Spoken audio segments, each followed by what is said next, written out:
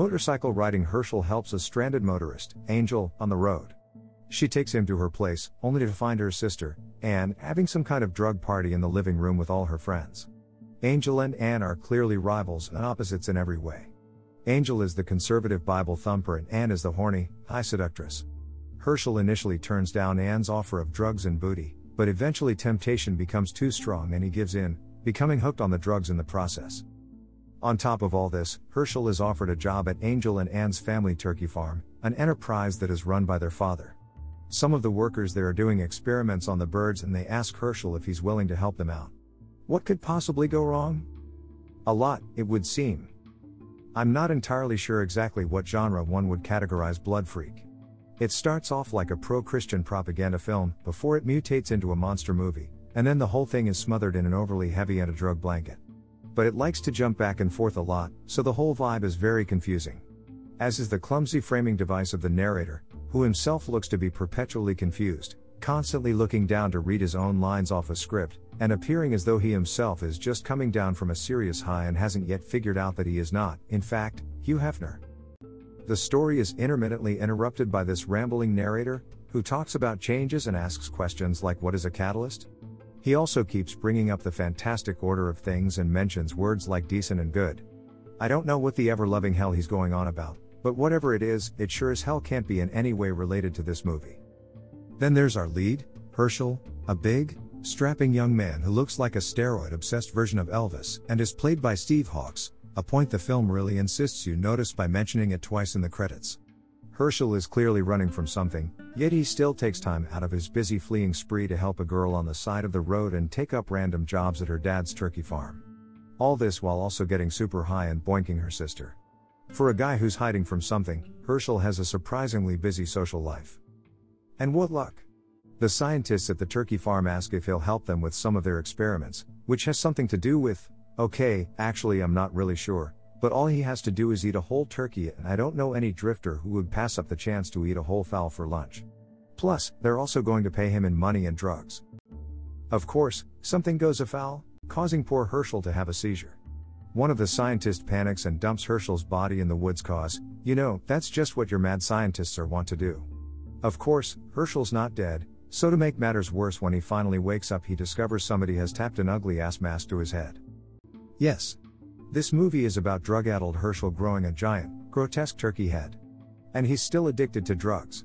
Except, as everybody knows, turkeys are also notorious blood drinkers, so now Turk Herschel isn't only addicted to drugs, but he's also addicted to the blood of drug addicts and goes on a stuffing-infused killing spree. But don't expect to see him actually eat any blood, cause that would mess up their nice papier-mâché head the Cub Scouts spent so much time on. So, yes. Weird, I think, is the nicest way to describe Blood Freak. It's not at all scary. I mean, it's hard to be scared when Turk Herschel is walking menacingly up to you and all you hear is gobble gobble noises.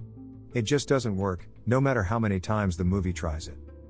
No, the only really scary thing about this movie is the production values. You already know you're in for a ride when the opening title sequence is just one long car drive. And then they get to the drug house and the real horror begins. Not because of anything to do with the drugs like the movie wants you to think, but because that's when the actors all start their speaking roles.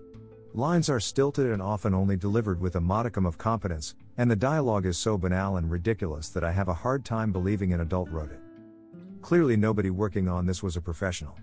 The cameraman seems to think that focusing on a subject is an optional job requirement. Microphones are either picking up way too much or nothing at all and don't expect to be able to tell what's going on in the dark, because hoping for that is a lost cause.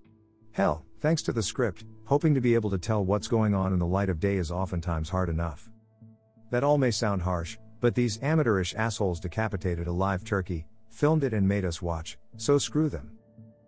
So Blood Freak is a bit of a mess. I can't tell if it's a horror movie with a blatant pro-Christian/anti-drug message or a pro-Christian/anti-drug film with a horror angle. It feels too plotting and preachy to be a horror film, but at the same time too exploitative to really fall in the religious category. And the anti-drug message is so garbled that watching this film might actually encourage people to get high, because I can think of no other reason that anyone would be able to get through this movie. In the end, a lot of it is so incomprehensible it probably doesn't matter. Thanks to the lighting you can't see a lot of what's going on anyway, and what you can see isn't anything to write home about. The acting is horrible, the sound is terrible, and every time you think the movie might be getting to a point, in comes the narrator expounding the dangers of drug addiction, all while chain smoking his way through lines he can't even remember and looking and sounding just about as genuine as the peeling wood paneling behind him. I'm pretty sure the entire plot of Reefer Madness made more sense than this guy. With all that against it, Blood Freak is really hard to recommend. I guess if you absolutely must watch an exploitative, pro-religion, and a drug, poorly lit monster movie, then you might find this of interest. Sure, some of you might get some enjoyment out of watching Turkershal awkwardly gobble around and kill people, but for the most part many of you aren't going to find this appealing. I'm sure everyone working on it had good intentions, but unfortunately everything about the film just deflates faster than an overcooked Thanksgiving meal.